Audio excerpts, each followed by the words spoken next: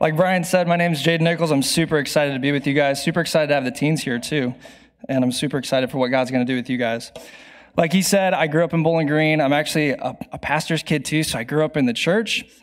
I'm just excited to dive into God's word with you today. The two things I said I would never be growing up, I would never be a public speaker, and I would never be a missionary. And here I am preaching as a campus missionary today. So don't doubt what God can do in your life.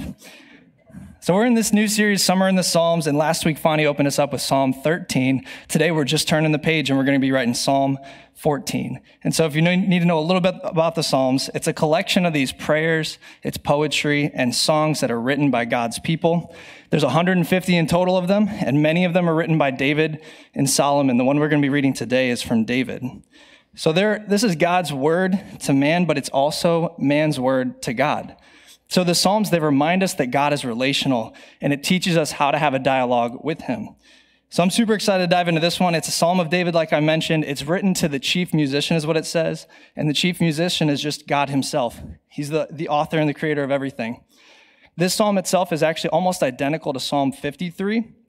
And this psalm is a lament. It's a little bit of wisdom, and it's also prophetic all at once in just 7 verses.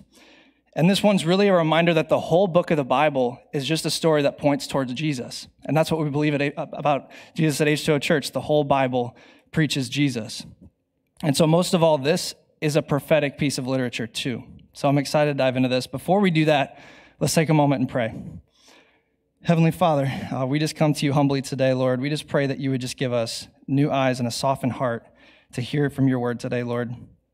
God, we're thankful for everything you're doing in this church, the way that you're raising up young people to go do things for you, Lord. We just pray that you would continue to pursue us. And Lord, we just pray that lives would be changed, Lord, and that we could just continue to grow closer to you. So Lord, we love you. In your name we pray. Amen. Okay, so we're going to be in Psalm 14. It's 7 verses. I'm going to read through the whole text, and then we're going to break it down into 3 pieces, okay? Here we go. In verse 1, it says this: "The fool says in his heart, 'There is no God.' They are corrupt, their deeds are vile, there is no one who does good. The Lord looks down from heaven on all of mankind to see if there's any who understand, any who seek God. All have turned away, all have become corrupt. There is no one who does good, not even one. Do all these evildoers know nothing? They devour my people as though eating bread. They never call on the Lord. But there they are, overwhelmed with dread, for God is present in the company of the righteous. You evildoers frustrate the plans of the poor, but the Lord is their refuge.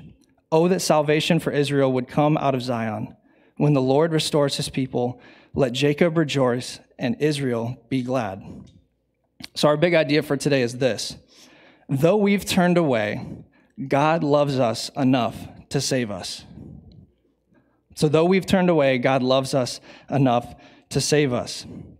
And then honing in on these first 3 verses, we're going to go verse by verse through this. It says this: "The fool says in his heart, 'There is no God.' They are corrupt, their deeds are vile. There's no one who does good." Point 1 is this: we're not as good as we think we are. We're not as good as we think we are. And we have to focus in on the fool. Most of us in America, when we hear the fool, we probably think of someone who's just not very intelligent. And in the Hebrew language, there's actually 3 different words for fool. And this one's actually the Hebrew word nabal, which means someone who's turned away from God. So this isn't necessarily someone who lacks intelligence. It's really more of a moral indictment. It's someone who denies any personal accountability to God for his own actions. And we have to note here that it says the fool says in his heart that there is no God. This means that it's not just an intellectual objection. It's not someone who just says in his mind, "I don't believe there is a God." It's someone who wishes away God for moral reasons. In John 3:20, it says this: "For everyone practicing evil hates the light and does not come to light, lest his deeds should be exposed." So this distinction shows us that there's a possibility of believing in your mind that God is real and yet deny God in our actions, denying God in our hearts. And this is actually what's called practical atheism.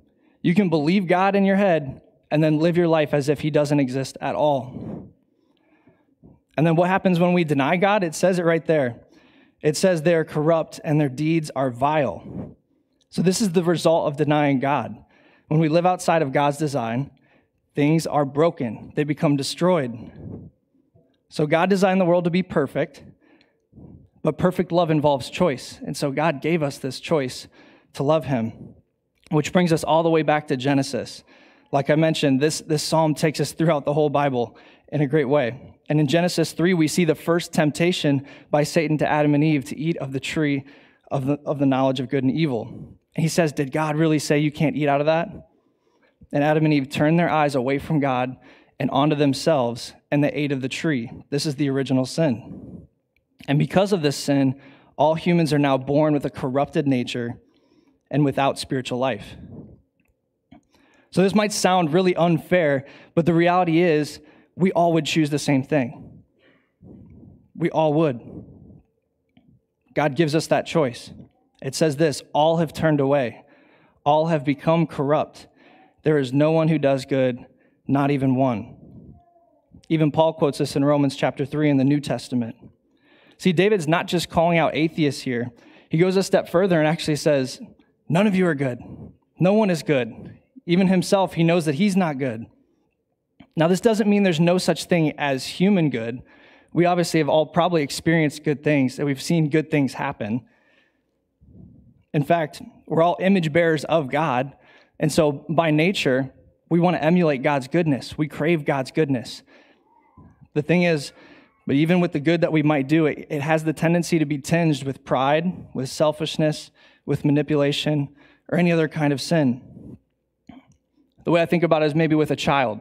On their own, a child doesn't always do what you want them to do. If you're a parent, you can probably attest to that. But sometimes, if you offer them a reward, they might do the thing you want them to do, right?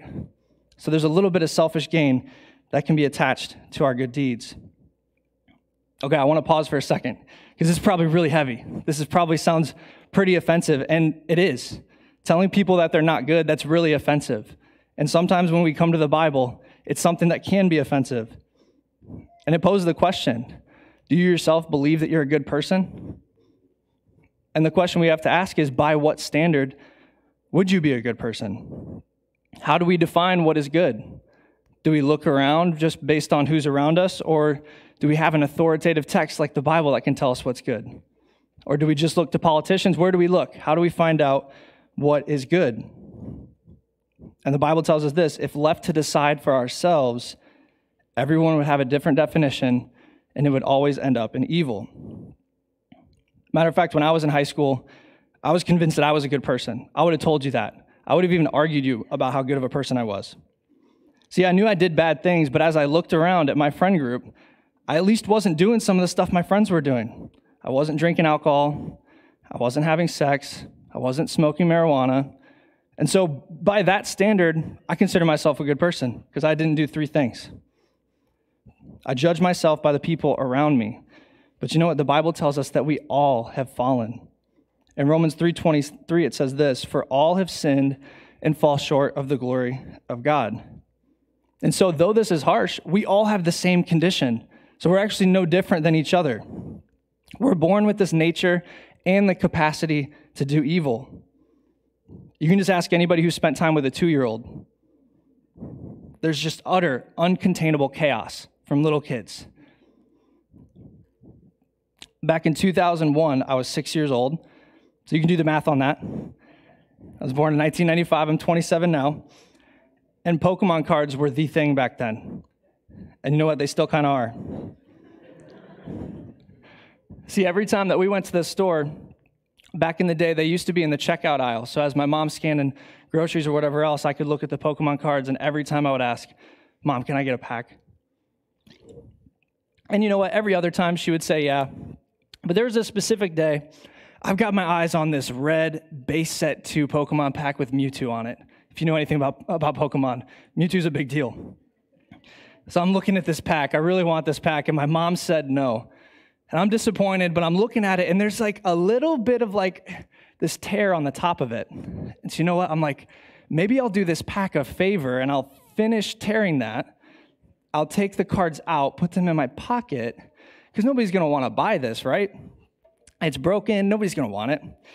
So that's what I did. I put them right in my pocket, left. We went home. And you know what? We got home and I immediately am riddled with guilt. I knew that I stole. And I had to tell my mom. I was somebody who couldn't keep stuff from my parents. I told my parents everything. So I told my mom that I stole. I showed her the cards.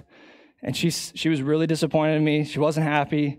But she said, you're going to keep those cards, and every time you look at them, you're going to remember what you did. Said, great. And if you know anything about Pokemon cards, the worst part, I didn't even get a holographic card. See, here's the fact of this story. I believed God that was real. I knew God was real at this point. But I denied God with my actions. I even sat there and knew, if I do this, this is not what I'm supposed to do. But my heart led me to do it anyway. In that moment, I was foolish. See, we're not as good as we think we are. Let's dive back into the text. David says this, do all these evildoers know nothing? They devour my people as though eating bread. They never call on the Lord. But there they are, overwhelmed with dread, for God is present in the company of the righteous. You evildoers frustrate the plans of the poor, but the Lord is their refuge. Point 2 is this. God's goodness is better than we realize. So we're not as good as we think we are, but God's goodness is way better than we realize. See, this psalm is a contrast between a corrupt world, which we just had talked about when we went through our 1 Peter series. So a corrupt world and a righteous God. It's just a comparison.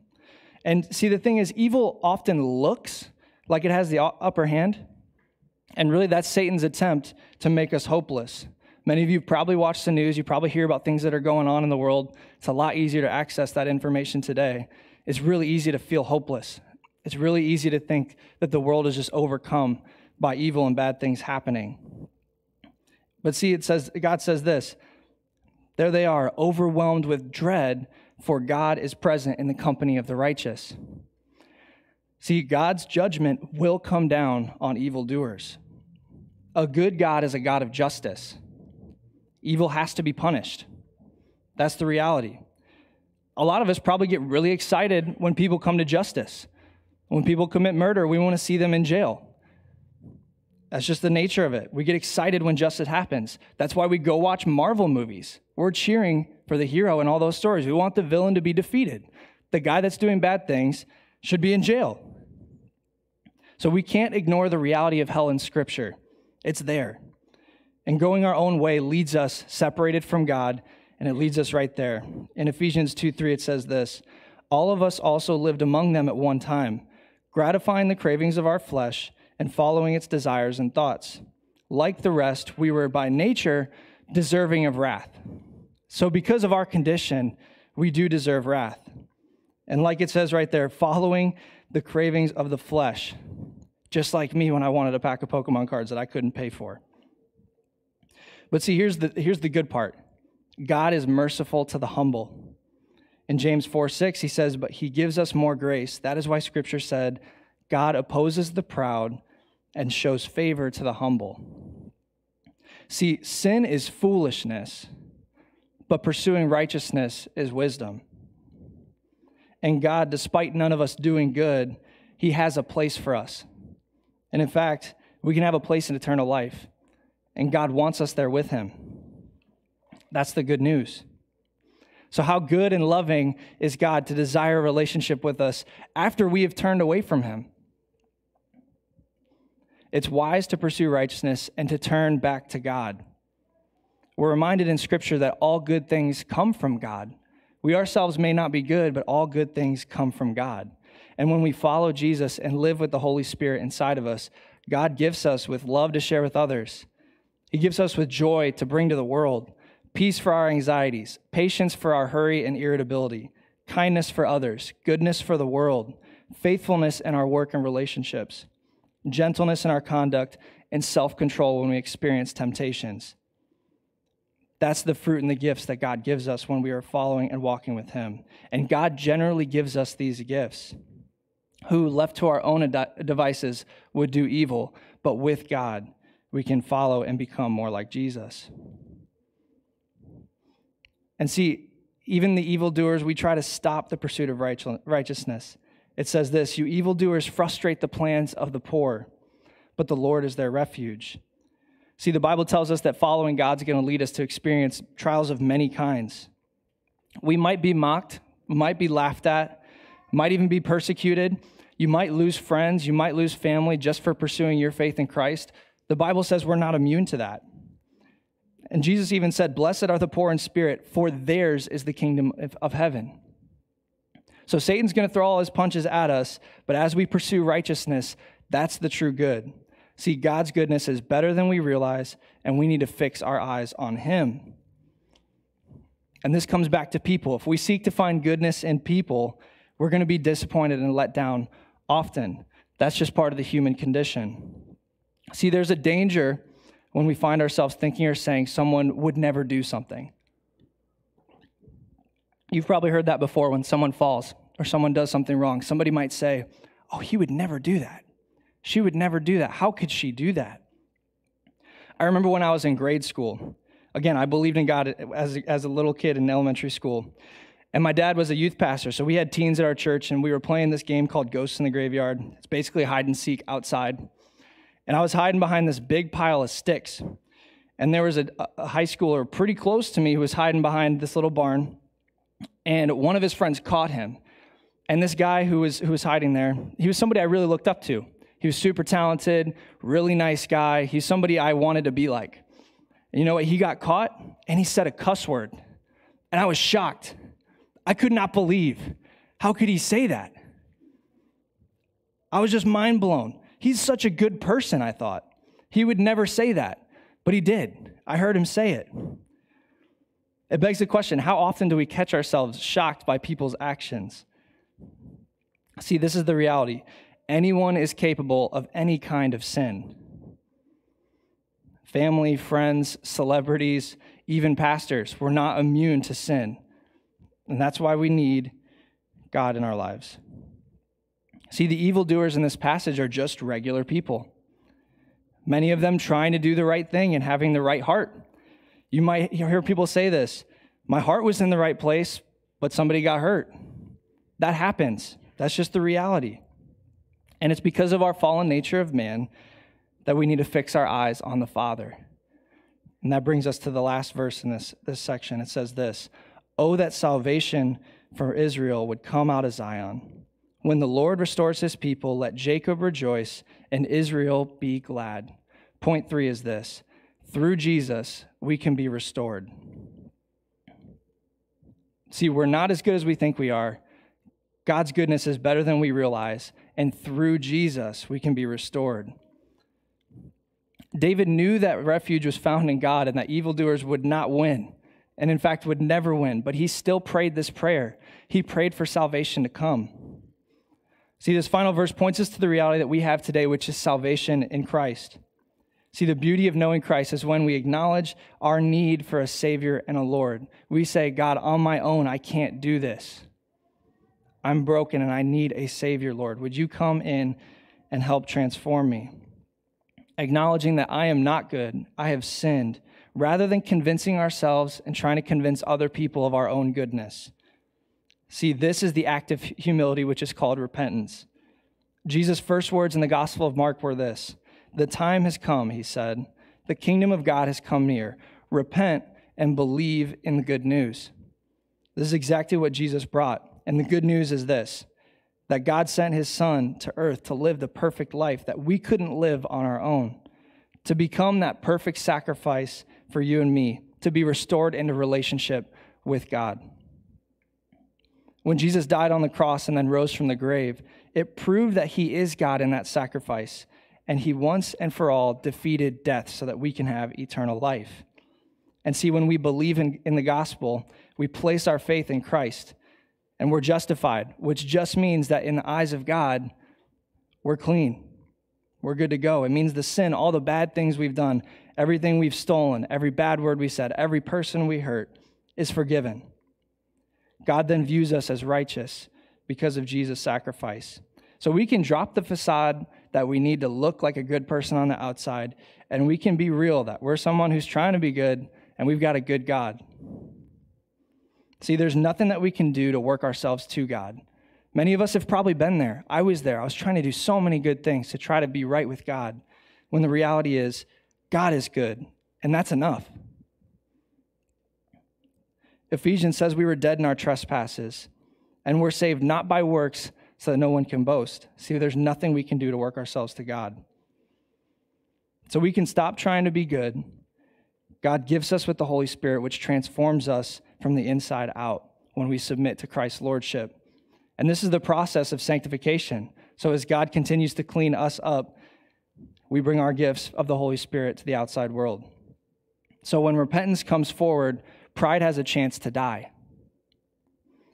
Now, some of you may have been sitting here this whole time and thinking, Jaden, I know I'm a bad person. You don't have to convince me. I know that I'm bad. And in fact, I'm probably too far gone to get right with God. It's just not possible. But the reality is, the good news is that Jesus sacrificed no matter what you've done, no matter how long you've been doing it. You can turn and follow God. Jesus has paid for all of our sin, and that's the gospel. And it's my prayer that we can be a people here at H2O Church who are full of repentance and full of grace for one another. See, the big idea is this: though we've turned away, God loves us enough to save us. Let's pray.